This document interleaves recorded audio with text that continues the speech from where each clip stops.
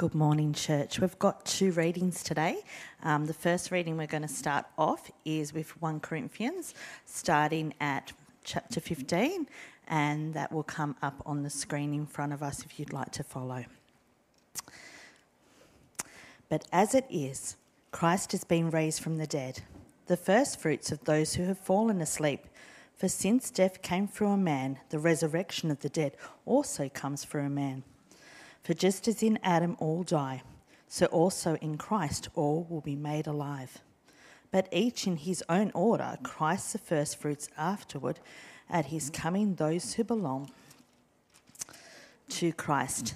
Then comes the end, when he hands over the kingdom to God the Father, when he abolishes all rule and all authority and power. For he must reign until he puts all his enemies under his feet. The last enemy to be abolished is death, for God has put everything under his feet.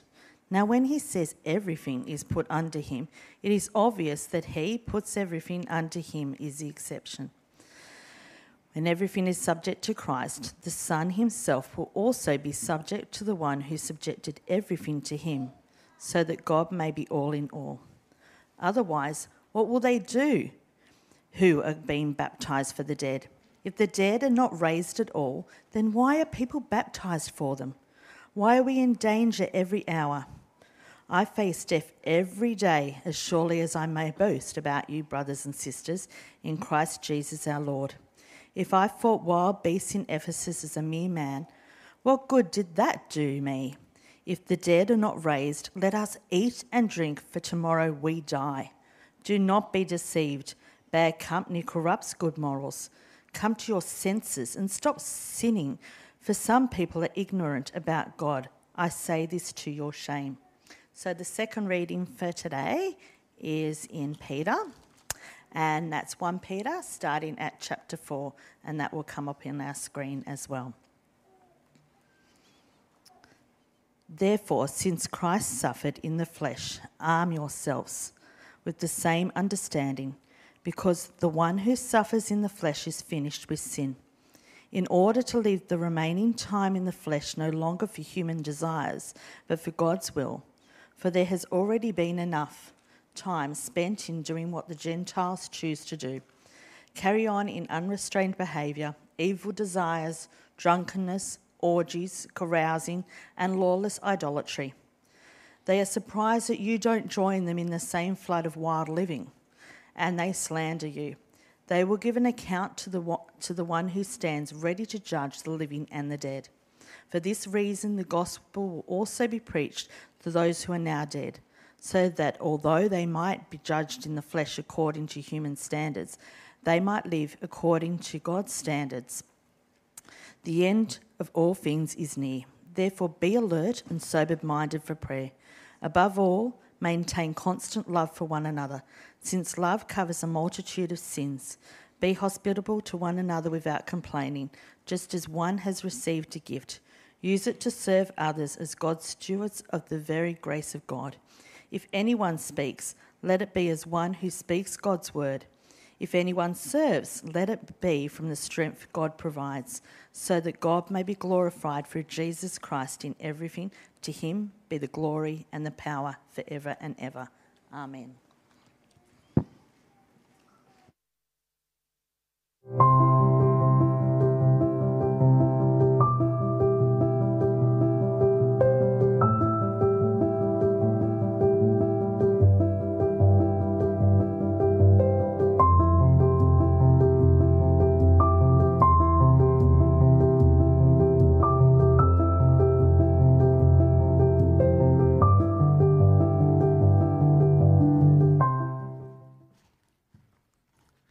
Well, it is great to be here with you today. It is so good to see so many people in this room and lots of new faces as well.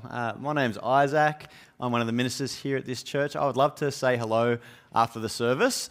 Now, today we are in this series called Why I Believe. And each of the preachers who have come along, they've been sharing on a particular topic that formed them, helped them to trust in Jesus. And today the topic is purpose. So for me, how does this idea of purpose relate to my trusting in Jesus? Now, purpose, we we all seek it for our identity, and particularly when we're young. So I'm really glad that there's some kids in the room and lots of youth as well. When we're young, we're trying to figure out our identity in the world.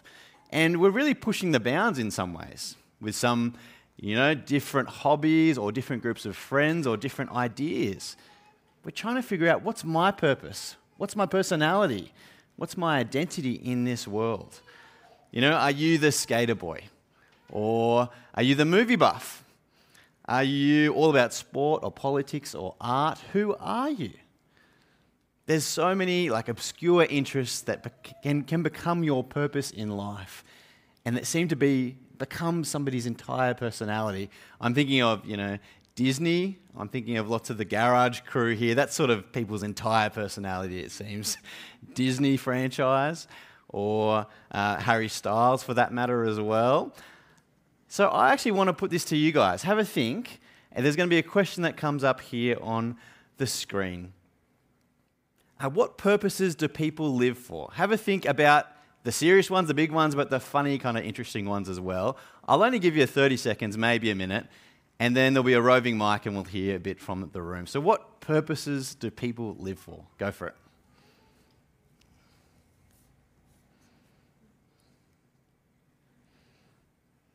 With those around you, yes. Go in the little groups. I didn't say that, but it's quite quiet.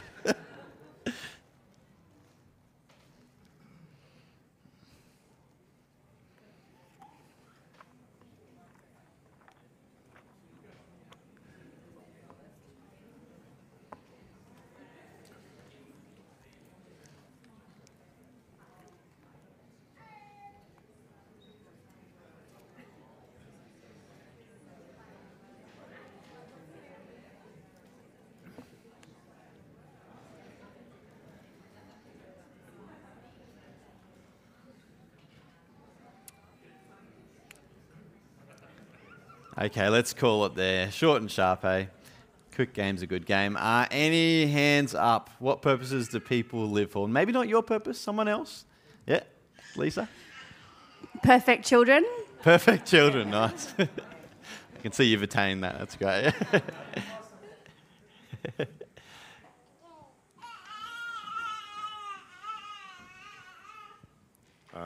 Yeah, that was lovely to hear as a grandparent.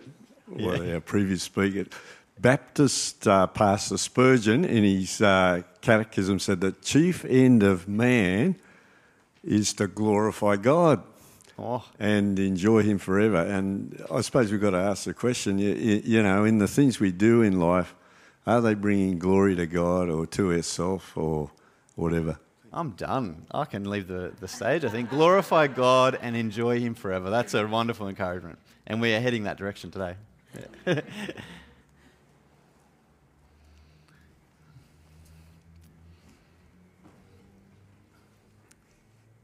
I think most people live for a comfortable life. Yeah, I can resonate to that. A comfortable life, taking it easy, particularly over summer, enjoying the couch. Yep, there's a garage kid at the back, Sam. Sleep. Amen. Fair. Isaac, in my youth, I lived for Star Trek. That's so good. Then I met my husband. I had to make a choice, but here comes a quick second. Kidding. That's so good. This makes so much sense of Willem. Great. I wrote some down that I thought of before, just some general ones as well. We might finish there for the roving mic. Thanks, Adele. Fun, achievement, legacy, power, pleasure. I think some of these ideas came up even from the room. And I think the problem is when we take these good purposes to live for, they're perfectly fine things to live for, but we make them ultimate. Kind of like what Mike shared last week. We take a good thing and we make it a God thing. And it can become just our entire identity, our entire purpose in life. So it's not like these purposes are evil in and of themselves, but we need a bigger story, a bigger purpose that they're attached to. And if we simply live for that, we become nearsighted in life. So today I want us to have a full picture, for us to see that God wants us to see so that we can know what he's created us for. God wants us to know what he has created us for. And we need to understand the end, what's to come in our future, so we can understand our purpose in the now. Now, in this series, we've been thinking about this idea, why I believe. And each week, we've kind of been sharing some personal stories from up the front. So I'll be sharing a few stories about how I've been captured by the purpose that Jesus brings. But I want to springboard from those stories to have all of us reflect on this idea of purpose. And hopefully after the service, you can share some of your stories as well. I'll share 2 stories today, and they both happen to be times of reflection for myself on a hill. So that might be a way of remembering the illustrations for today. In the Old Testament, God did lots of things on the mountain, so maybe there's some link there, I don't know. Strap in and get ready for those stories. Now, the first story, it's about how God, He showed me that I was living in a way that was just so foolish. I was kind of wasting my life. But that He had compassion on me and He had a purpose to give me. So this all happened. It happened on this hill in the town that I grew up in Inverell. I was in high school. This is the hill itself. It looks tiny in that picture, but it's tiring walking up it every day. Now, I was nearing the end of high school and figuring out my identity, my purpose. I was really unsure. I had family and friends and people just living all kinds of different ways, and I was still trying to figure it all out. Some were following Jesus and most around me weren't. And I'd just been to this party late at night with this close group of friends of mine. We called ourselves the crew. We were really tight, We thought we were pretty cool. I can tell you some embarrassing stories about that later. And 2 of my mates at this party, they ended up fighting each other, and that sort of regularly would happen. And I saw some other friends of mine just get so drunk they couldn't even piece their words together. And I realised I was just like them. I'd lived just like they had. Except that night I was basically sober. I decided to just see what it was like without any drinks in my system. And it was such a different story. And it was like my eyes were open to what that lifestyle was really about. And that night just didn't sit right with me. I realised, I think for the first time, what that lifestyle was really like. And on the walk home, I stopped on at this hill just to kind of reflect. I was in a bit of a scramble, getting my rattled thoughts together. See, me and my friends, we were living for fun. We were living for our own happiness and pleasure, and we didn't really care about anyone else. We didn't really care if our pursuit for pleasure meant I did questionable things or did something I wouldn't normally do. And as I looked out over my hometown, there was a kind of obscure scripture from God's word that came into my mind. What Jesus says in Matthew chapter 23. He says, "Jerusalem, Jerusalem, you who kill the prophets and stone those sent to you, how often I have longed to gather your children together as a hen gathers her chicks under her wings, and you were not willing." See, Jesus, he's speaking to some of his fiercest enemies, the Pharisees and the teachers of the law. And I just imagine Jesus, on the outskirts of town, looking over the city and weeping for them.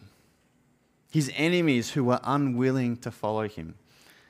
And as I sat on the hill, I thought about how me and my friends, we were pretty much, my entire town really, we were all enemies just like they were. We were all enemies of God, yet Jesus' heart for me was just the same. He longed to gather me as a chick gathers its hens to protect and provide. And as Jesus, as he looks out over my town, he longed to gather us up.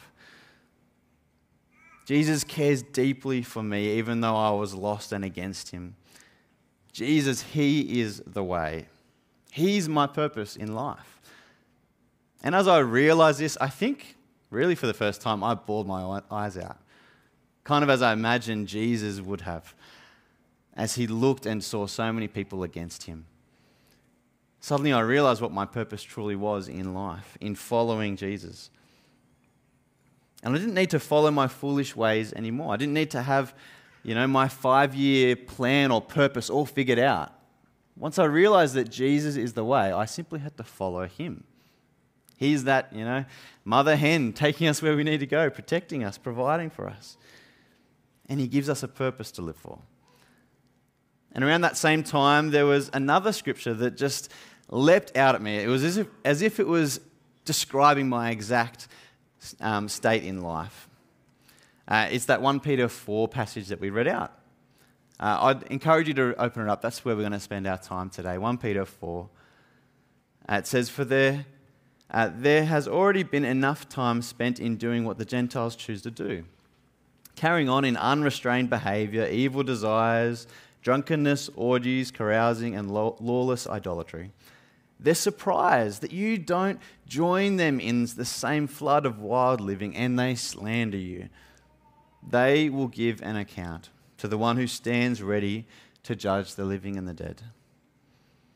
As I read this scripture, I took a step back and I saw the big picture for the first time. I was reminded that God cares how we live, that we are accountable to Him, and it matters how we live in our lives. And my friends, they acted like this. They wanted me to join in with their wild living. They at times slandered me. They were evangelistic to me to come and join them in their partying. They did all they could to convince me. And as the verse says, they were surprised that I didn't follow with them into this same kind of flood of wild living. But they were living in a short-sighted way. They didn't have a bigger story to ground their desire or their fun or their achievements. So what ended up happening is that their purpose in life became self-centered. My mates were deciding what the best outcome will be for them. They were basically living just trying to find the best result for them, even though it might have been under many other reasons they might tell you how they're living. And I thought about this over time, and I think they were living as consequentialists, which is a weird, big, long word I've recently learnt, so it's okay if you don't know it. It's basically you decide something is moral and true and good if it gives you a good consequence that you're looking for. It might be a moral action if it brings you satisfaction or happiness or pleasure. And this sounds nice, right? It sounds simple, sharing happiness and good vibes with everyone. And for my friends, I think it was pleasure. That was the thing that they were all going after. And consequentialism, looking for, good results, isn't in itself a bad and evil thing, right? Even in the Bible, sometimes we read that Paul might use a consequentialist argument and say, if you do this, this might happen in the future. So it's okay to think in this way. But this way, if we leave it just to this kind of thinking, it's so limited. There's no overarching purpose for their life. And this way of living, it tries to search for the right consequence, the exact right situation that they might receive. But how can we perfectly predict that? Life just doesn't work in that way. And functionally, I was living with this as my purpose, seeking my joy and my pleasure when it suited me. And I kept seeking that buzz again and again, but it lost its charm pretty quick. Terrible things kept happening, and hangovers would leave your body with all kinds of regret. So that approach to life, that purpose in my life just was meaningless. It didn't work out. And I saw how self-absorbed my pursuit had become, and how I actually had this negative impact on others. There's all kinds of stories I could share there. So I'm so glad that God, He showed me that I couldn't reliably get my fix of happiness and pleasure just by seeking for it. Sometimes you'd get it, but often it would be elusive. Today we're going to think about how there's a better purpose, a better way of aligning our lives. We'll think how Scripture, it gives us an incredible purpose for our lives, and it's within our grasp. We can follow it. So let's consider the big picture purpose God gives for all of us who follow Jesus. This phrase here, for why I believe in Jesus because He's given me a purpose worth living for, and that's to glorify Him forever. Similar to what one of our friends said earlier this morning. And this phrase, why I believe in Jesus, it's because God has given me. So it all starts with God, right? God, His sovereignty. I believe in Him because He's already worked in me. And today I'll share a bit more about how he's compelled me to follow Jesus. And he's actually shown me it's the best way as well. It's good for me and it's good for others. And ultimately, it's for his glory, not mine. So as we think about purpose, it's helpful for us to think of this concept of the end or a final state of something.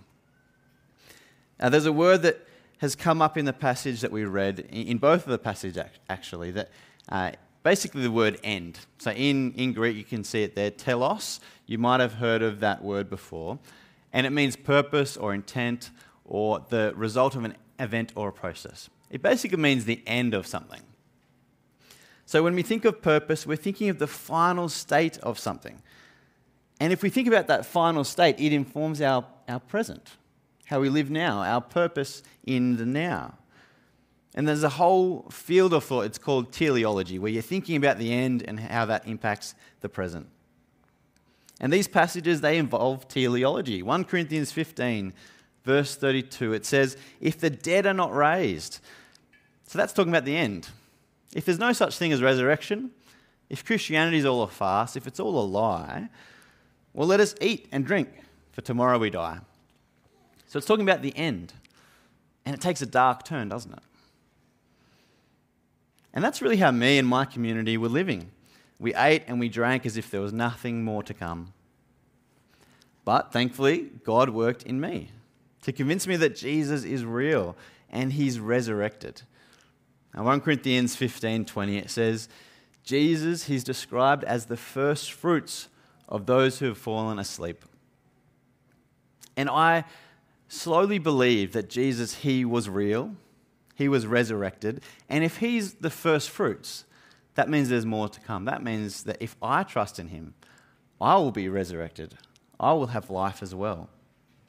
And a resurrected life to come, that will change our purpose now. See, Jesus, he has indeed been raised from the dead. He is alive. And just like the first grape on the vine, there is a mighty harvest in the people of God still to come. See, 1 Peter 4, it speaks of our big picture purpose in life, just as this 1 Corinthians 15 passage did. So 1 Peter 4, verse 11 there, I think it is, it's to live for the will of God. And this passage will go on to describe what that means. You know, everyone kind of throws that phrase around, for the will of God, or for the glory of God. It doesn't just leave us hanging. It actually goes on to specify that, and we're going to think about that in a few moments. But in fact, if we open God's word and seek it out, it gives us the right answers for what it means to fulfill the will of God and to please him in all things.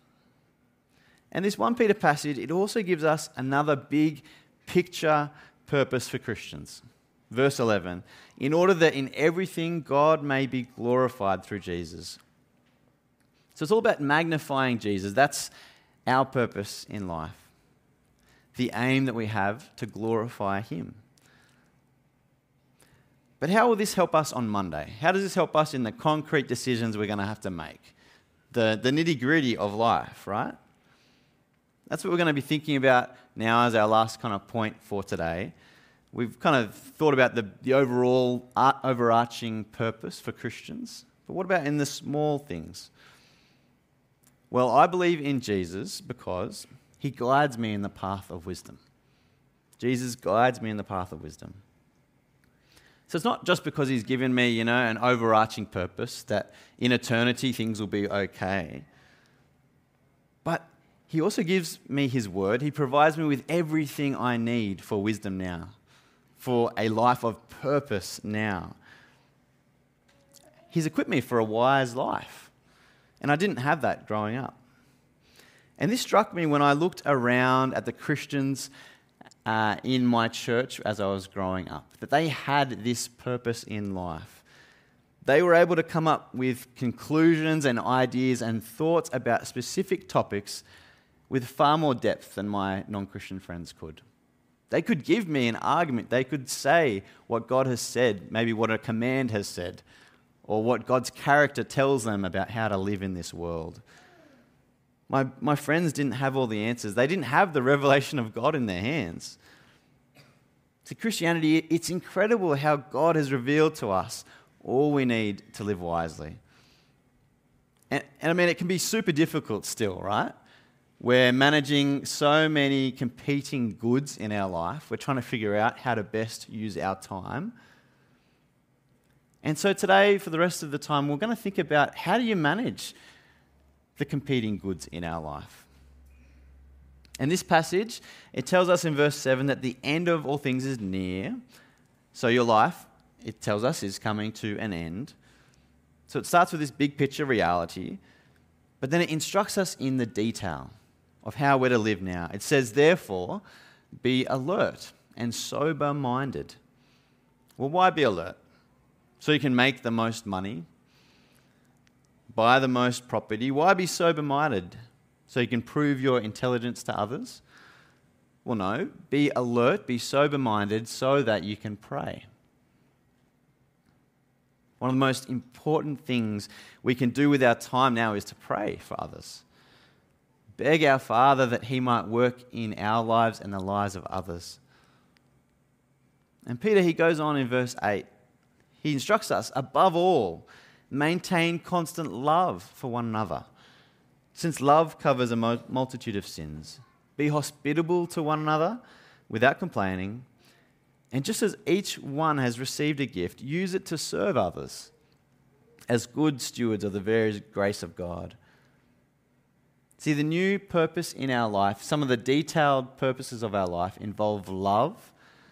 It involves being hospitable, which is really another way of saying love. Being loving to outsiders, to the foreigner, to those who are strangers to us. And in service. And notice how all of these purposes, they're other-centered. It's not a purpose about my life and my pleasure primarily. It's about serving others, loving others. And as we try to figure out our purpose in the details of everyday life, it quickly becomes complex. There's lots of Christians who've done lots of great thinking for us. There's a guy in Sydney who's written a book that I would encourage many of you to pick up and read. He's an ethicist, so he thinks about this stuff all the time. What's our purpose in life? What are the purposes of all the little things in life as well? And the little topics and decisions we need to make. His name is Andrew Cameron, and he's written a book, Joined Up Life. I might see if we can get it on the book list, but I don't want to be too presumptuous. Andrew Cameron, Joined Up Life, and he gives us 5 things to consider as we think about any ethical decision, as we figure out what we're going to do with our time. And these 5 different topics, they're basically 5 ways to look at God's word and consider what it says to us. So he says we think about creation, we think about the character of God, we think about the end, the new future to come. We think about specific commands that God gives us, and we think about the community of Christ and the wisdom that it gives to us as well. Now, this is a lot of information. I reckon write it down and have a think about it for later. Reflect on it with a particular topic that might be interesting to you at the moment. But we see there that Jesus, he reveals God's character. He restores the created order. He interprets the commands and he reframes all of the commands for us. So the best thing for all of us is to go to Jesus. Just as I started this morning, he's the way. And there's even a youth version of this book. It's a book called A New Freedom, and it's by Mike Snowden, another Sydney writer. And it's designed for teenagers. It's called How God's Word Equips You for Life. I had a few copies in my room, but I've given them all out. I would encourage you to pick it up as well. It has way better illustrations in that book, as all youth books do. So Mike Snowden, A New Freedom, talking about ethics and how you think about these complex issues. And you can use these topics for all kinds of difficult decisions that you've got to make. For example, the topic of food and drink. That was the theme that we started off today with in 1 Corinthians 15. How might the character of God or the commands in Scripture inform how we think about that specific topic? How does all of it show us that life is more simple than eating and drinking, for tomorrow we die. There's got to be more than that, right? And the Bible says much more. So I thought I might share one last story, one example of how we can use this kind of thinking to help us understand and figure out our purpose in life. So it's one more, personal story of a time when I was on a hill. So there you go. It's the way we're going to finish up for today. I was at Redhead Beach. You might have been there before. There's a big cliff. There we go. We've got a photo there. Sitting up the top at Redhead Beach. And it was in the last few months of my ministry apprenticeship. And I was considering, what will I do with my life? Will I go to Bible college or not? It was this big decision I was trying to make. And as I sat, I reflected how I was free to make a decision.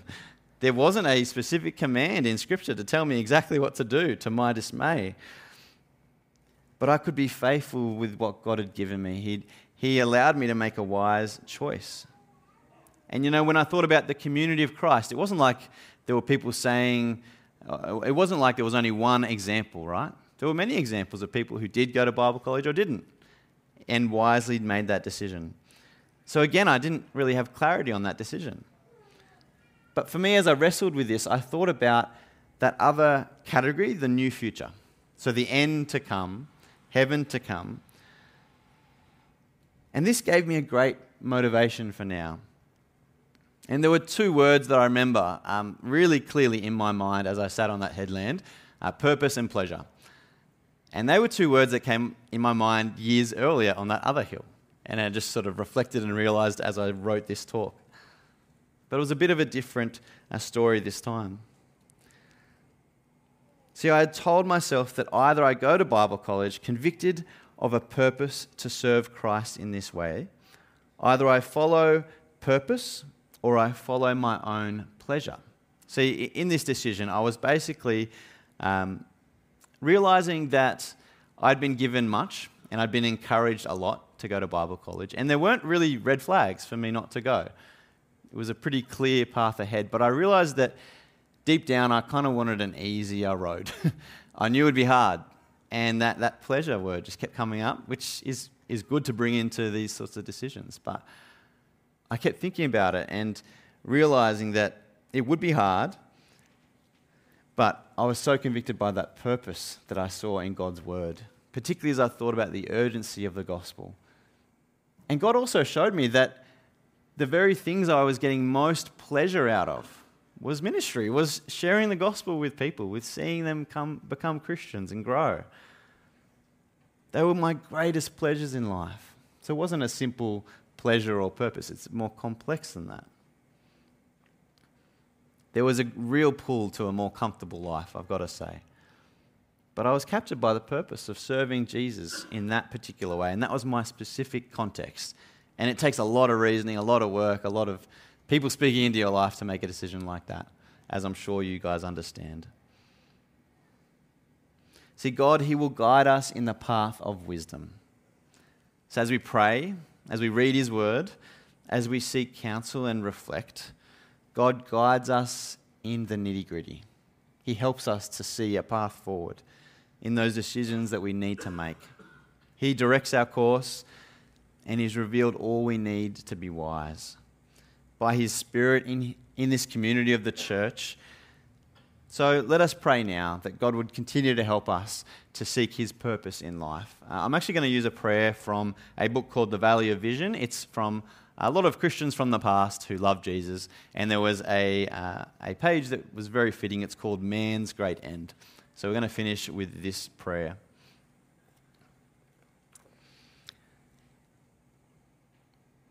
Time is a moment, a vapour, and all its enjoyments are empty bubbles, from which nothing satisfactory can be derived.